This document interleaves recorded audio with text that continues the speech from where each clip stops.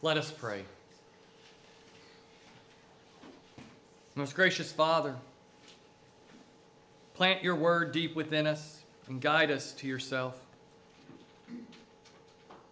Pour into us the gift of your Spirit that we might know the gift of faith more deeply, that we might know what it means to trust you, to surrender ourselves to you, and to continually receive from you your redemption, your salvation, your refreshment and renewal. Enable us, O Lord, to know you more deeply and to be built up by you continually. All of this we do ask through that very same Lord Jesus Christ. Amen. As I said earlier, today is the day of the Ascension, a day that we set aside to remember that Christ ascended into heaven. But you may ask, what does that have to do with the feeding of the 5,000? That's a familiar enough story. The Ascension isn't quite as familiar, but it is important. Both of these stories are Christ fulfilling what he has accomplished for us. I keep saying the day of the Ascension, don't I? I mean the day of the Transfiguration. Goodness, my mind is not where it needs to be right now. It's today, the Feast of the Transfiguration. Not the Ascension, that was right before Pentecost. The Feast of the Transfiguration, when Christ went up on the mountain. And it was revealed to the disciples with him the divine glory. Through him the divine glory shone forth. And so Jesus was transfigured before them, showing who he was deep within, that he was both God and man. And here at this feeding of the 5,000, Jesus reveals who he is to the crowds. For who can do such great and glorious deeds as Jesus? Who can take a mere 5 loaves of bread and just a couple of small fish and use them to feed 5,000 men along with the women and children? Some estimate the crowd being as large as 10,000 people that day. And Jesus fed all of them, and there was food left over in abundance. What does all of that mean for us? What is Jesus doing in this moment that reveals who he is? That directs our eyes to know him as the Son of God, just as the Transfiguration directs our eyes to know that he is truly the Son of God. This extraordinarily familiar story, one of the things we may overlook is how it relates back to the Old Testament. Hopefully in our readings that we've heard today, in addition to the gospel, hearing the reading from Nehemiah and the reading from Psalm 78, there's a deep embedded connection to the reality of the manna in the wilderness. But there is more than just that happening. What we see is that Jesus' feeding of the 5,000 is his fulfilling the events of the Old Testament in a greater way. He is doing that, fulfilling those events in a new and glorious way, but he is also preparing us for a greater feeding that will come through his death and resurrection given to us in the Eucharist. To more fully appreciate that, I want us to step back and to hear a strange word that's not often used in a layman kind of way. It's a word called typology. And what we're seeing here is Christ fulfilling a type, a regular occurrence in the Old Testament. The feeding of these 5,000 men and the women and children is an event deeply rooted in the Old Testament. This event is the fulfillment and a foreshadowing at the same time of God's provision for his people. We call this typology in theology. Typology is seeing prophetic significance in events in the Old Testament and then relating that to the significance of the work of God in Christ.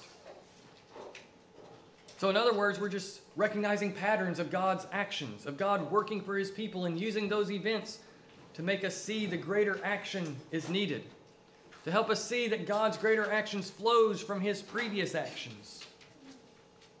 Many of these moments are in our minds without realizing what they are.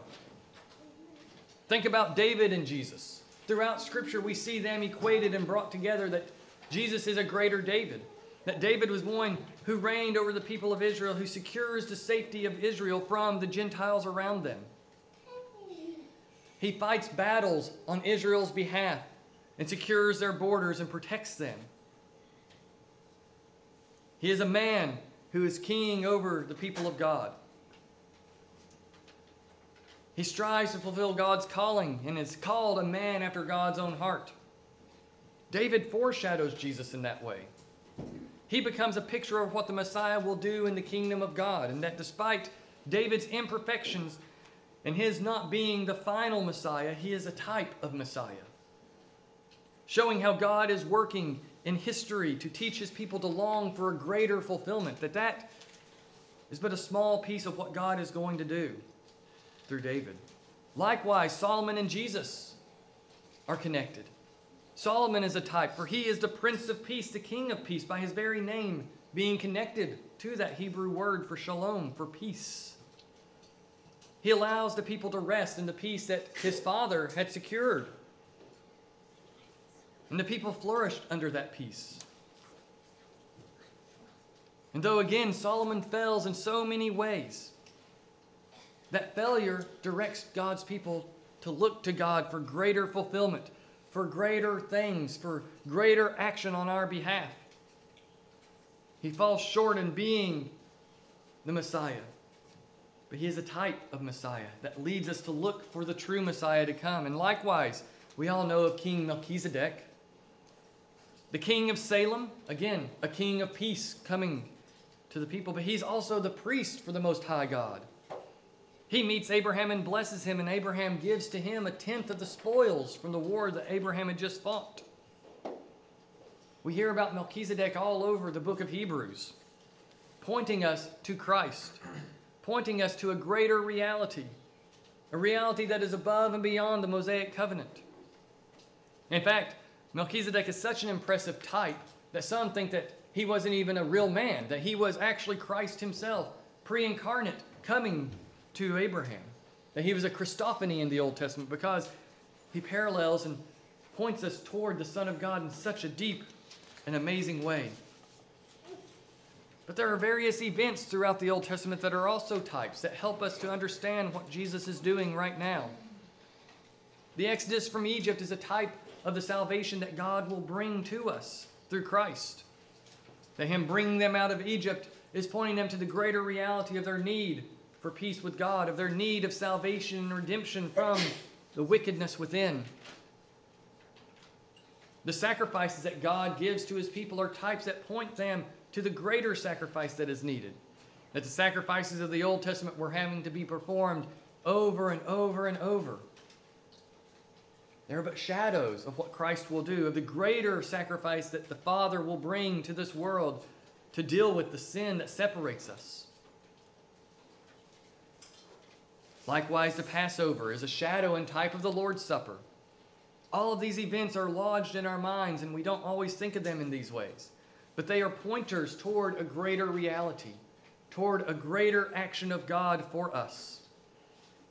In this story of the feeding of the 5,000, of taking these 5 small loaves of bread and these 2 fishes, are a picture of the greatness of Christ fulfilling events from the Old Testament, of those events becoming prophetic and pointers toward a greater fulfillment.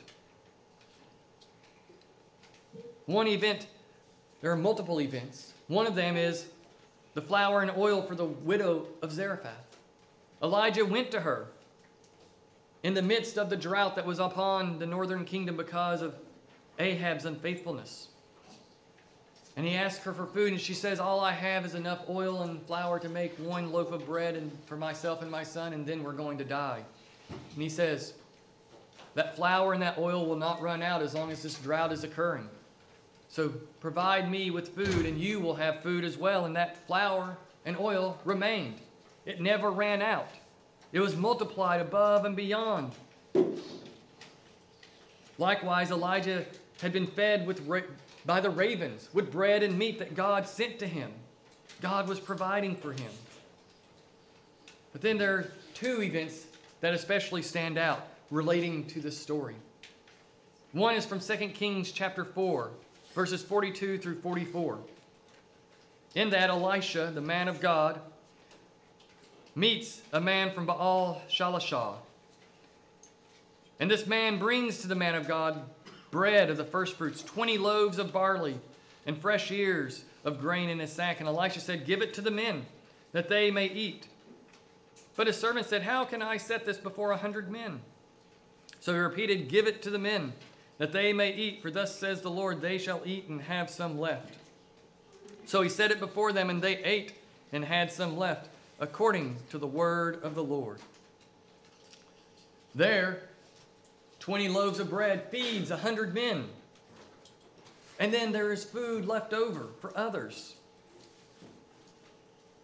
It's a moment of multiplication that we don't often hear about. That very much involves loaves of bread, just as Jesus multiplied the loaves of bread. And I think that it's interesting that there is that connection. Because John the Baptist is the Elijah of the New Testament. And who is the prophet that follows after John the Baptist that has, in a sense, a double portion of all the work that John could do, but is greater and more glorious? It is Jesus himself. And so it makes sense that Jesus would do things like Elisha. Elisha took bread and multiplied it. By the power of God, he made the bread feed 100 men. And so I've always found that an interesting connection between Jesus and Elisha, just as there's a connection between John and Elijah. That Jesus is a greater Elisha. He does greater things than even Elisha did, who is so impressive when you read about him and all that he encounters and does. But even more so in our text today, this typology is brought out in connection to the manna in the wilderness. The people are grumbling and they're upset that they do not have enough food, and they want to go back to Egypt again, complaining and wanting to return to the place of slavery, because there in that slavery they believe that they will have more than they can have under God's freedom. And so what does God do? He sends quail to them first. That evening, quail comes sweeping in so that they can have their fulfillment of meat, that they can have meat to eat. And then he tells them the next morning, when you awaken, the dew will have turned into bread. And the people are to go out and collect whatever they need. Whatever they collect, they eat that day, and they will have more than enough for that day. And they will do that day by day until the sixth day, when they will gather a double portion. For the day after that is the Sabbath. And they must rest on the Sabbath. And so they're to collect double what they normally would. And it will last through the end of the Sabbath for them on the sixth day. But here, the bread comes down from heaven, so to speak. The bread of angels is being fed to men. And when the people saw this dew that had turned into bread, they didn't know what it was, and so they said, "What is it?" And Moses said to them, "It is the bread that the Lord has given you to eat." God provided bread in the wilderness for his people. There in the Old Testament, he created food for them. And likewise here we have the very same thing happening in the wilderness, in a deserted place. The crowds had followed Jesus out, and they needed food after being with him all day. That is Jesus becoming the greater fulfillment of all these Old Testament events, that all these events are woven into history so that we can look back and see that God is at work in glorious ways, and that all of these are to point us to what Christ would do for his people. These aren't random events happening throughout the Old Testament, but they are events purposely placed there by God the Father in his working in this world to cause us to know that he is the true God, that he is at work on our behalf. And Jesus provides an even greater amount. He takes a mere 5 loaves and turns it into enough food for upwards of 10,000 people. And it is Jesus himself who does this. In the Old Testament, Moses didn't cause the bread to come into existence.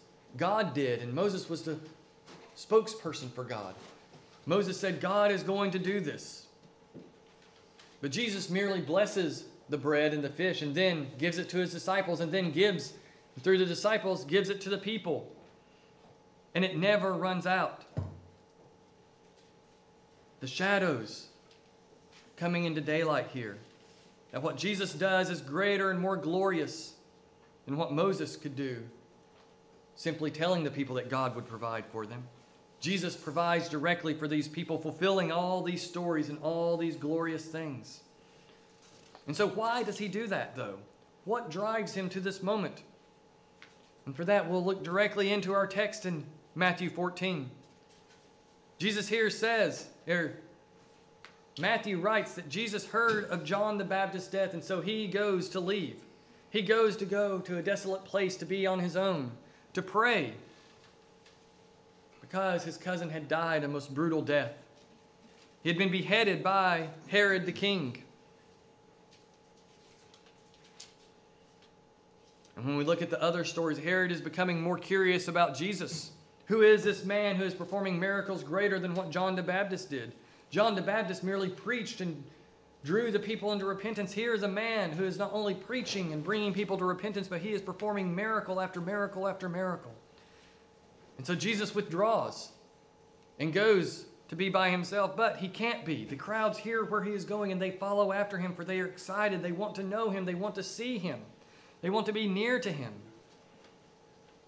And when he came ashore, going to a desolate place to be on his own, he saw a great crowd, it says in verse 14. And then it says he had compassion on them and healed their sick. Jesus, in the midst of his grief over his own cousin being put to death, sets that aside in order to care for God's people. He takes his great need and sets it aside so that he can then do the work that God had called him to do in that moment, which is to heal the sick. He has compassion upon them. And so he does all of this work in this moment out of great and deep compassion for his people. For elsewhere it says they are like sheep without a shepherd. There are sheep who do not know what is going on. They are sheep who do not have the correct and proper guidance in their lives. And so Jesus shows compassion, a deep emotional response to their brokenness and their need that flows out of the very center of his being. And then when evening had come, when it was getting later in the day, the disciples said, "This is the wilderness, it's desolate, send them away." But Jesus says, "No, they're here with me. This is where they need to be. They can be in no better place than to be near me. So feed them, you give them food." And they confess that they are unable. They only have 5 loaves. But Jesus says, that's enough. That's more than enough for what I am going to do. Out of his compassion, he multiplies this bread and this fish to create food for the people, to make enough for them to feast upon. And he makes them to sit down on the grass.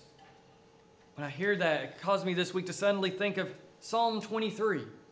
The Lord is my shepherd. I shall not want. He makes me to lie in green pastures, to dwell near brooks of water. There, Jesus acts as the shepherd for these people. He makes them to sit down upon the grass, that they can receive the food that they need, that they can receive the nourishment that they need, that they can receive Jesus' blessings upon them. He acts as a true shepherd through his compassion to make them sit upon that grass and to receive this bread and this fish. And what does he do? He looks into heaven and he prays a prayer of blessing over it. He asks God to make it become what it needs to be to fulfill the needs of the people. He thanks God for bringing them to him. And then he gives it to his disciples, and through his disciples, they go out to give it to the crowds. The one thing I've always wondered about is, what did this look like? Did they just have a few crumbs in a bunch of baskets, a few pieces of fish and a couple chunks of bread, and they just were handing it out, and it just kept coming and kept coming and kept coming, and then somehow it just multiplied and filled the baskets up as they were going along? What did it look like for these meager loaves to suddenly fill up entire baskets? So that when all was done, they had 12 full baskets of broken pieces left over. But regardless of what it looked like, it was a beautiful moment of nourishment, a beautiful moment of provision, a beautiful moment of Jesus being the Messiah, of him revealing his divine nature, bringing out of nothing something into being.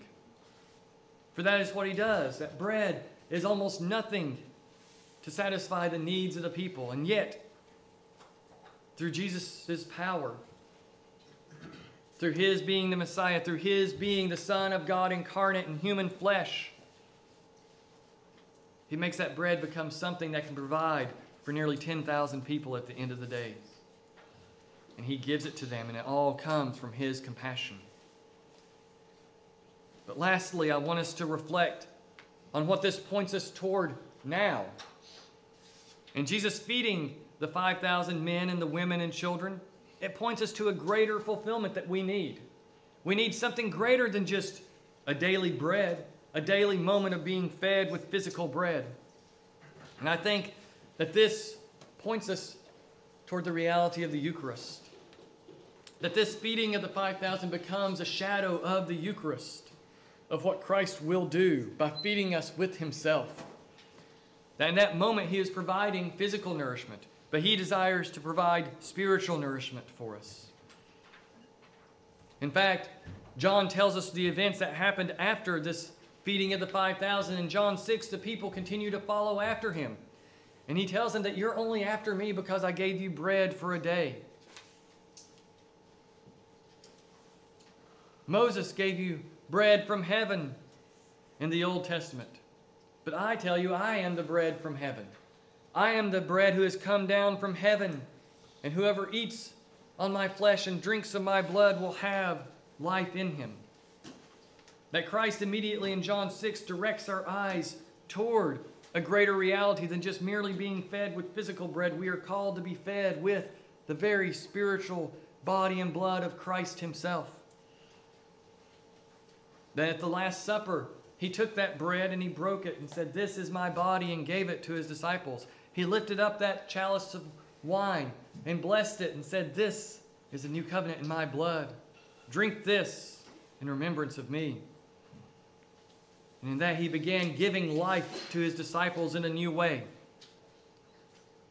He began giving himself to them through that bread and wine, and it continues down to this very day, that through the bread and wine we are being spiritually nourished and built up and prepared for the week ahead, prepared for all the work that the Lord is sending us out to do. In many ways, this feeding of the 5,000, as Chad Bird says, is a moment of anticipation toward the Lord's Supper. And we see a picture there as the people partake continually more and more, they are receiving this bread and it keeps filling up and giving them more so that they can eat their fill. Likewise, with the Lord's Supper, we come, and as we partake, there is always more of Christ to be received. That we are called to receive him more and more to ourselves. And he promises to give himself to us. That's why we come to receive, is because he has promised to give himself to us. Our coming to receive does not cause him to be here for us.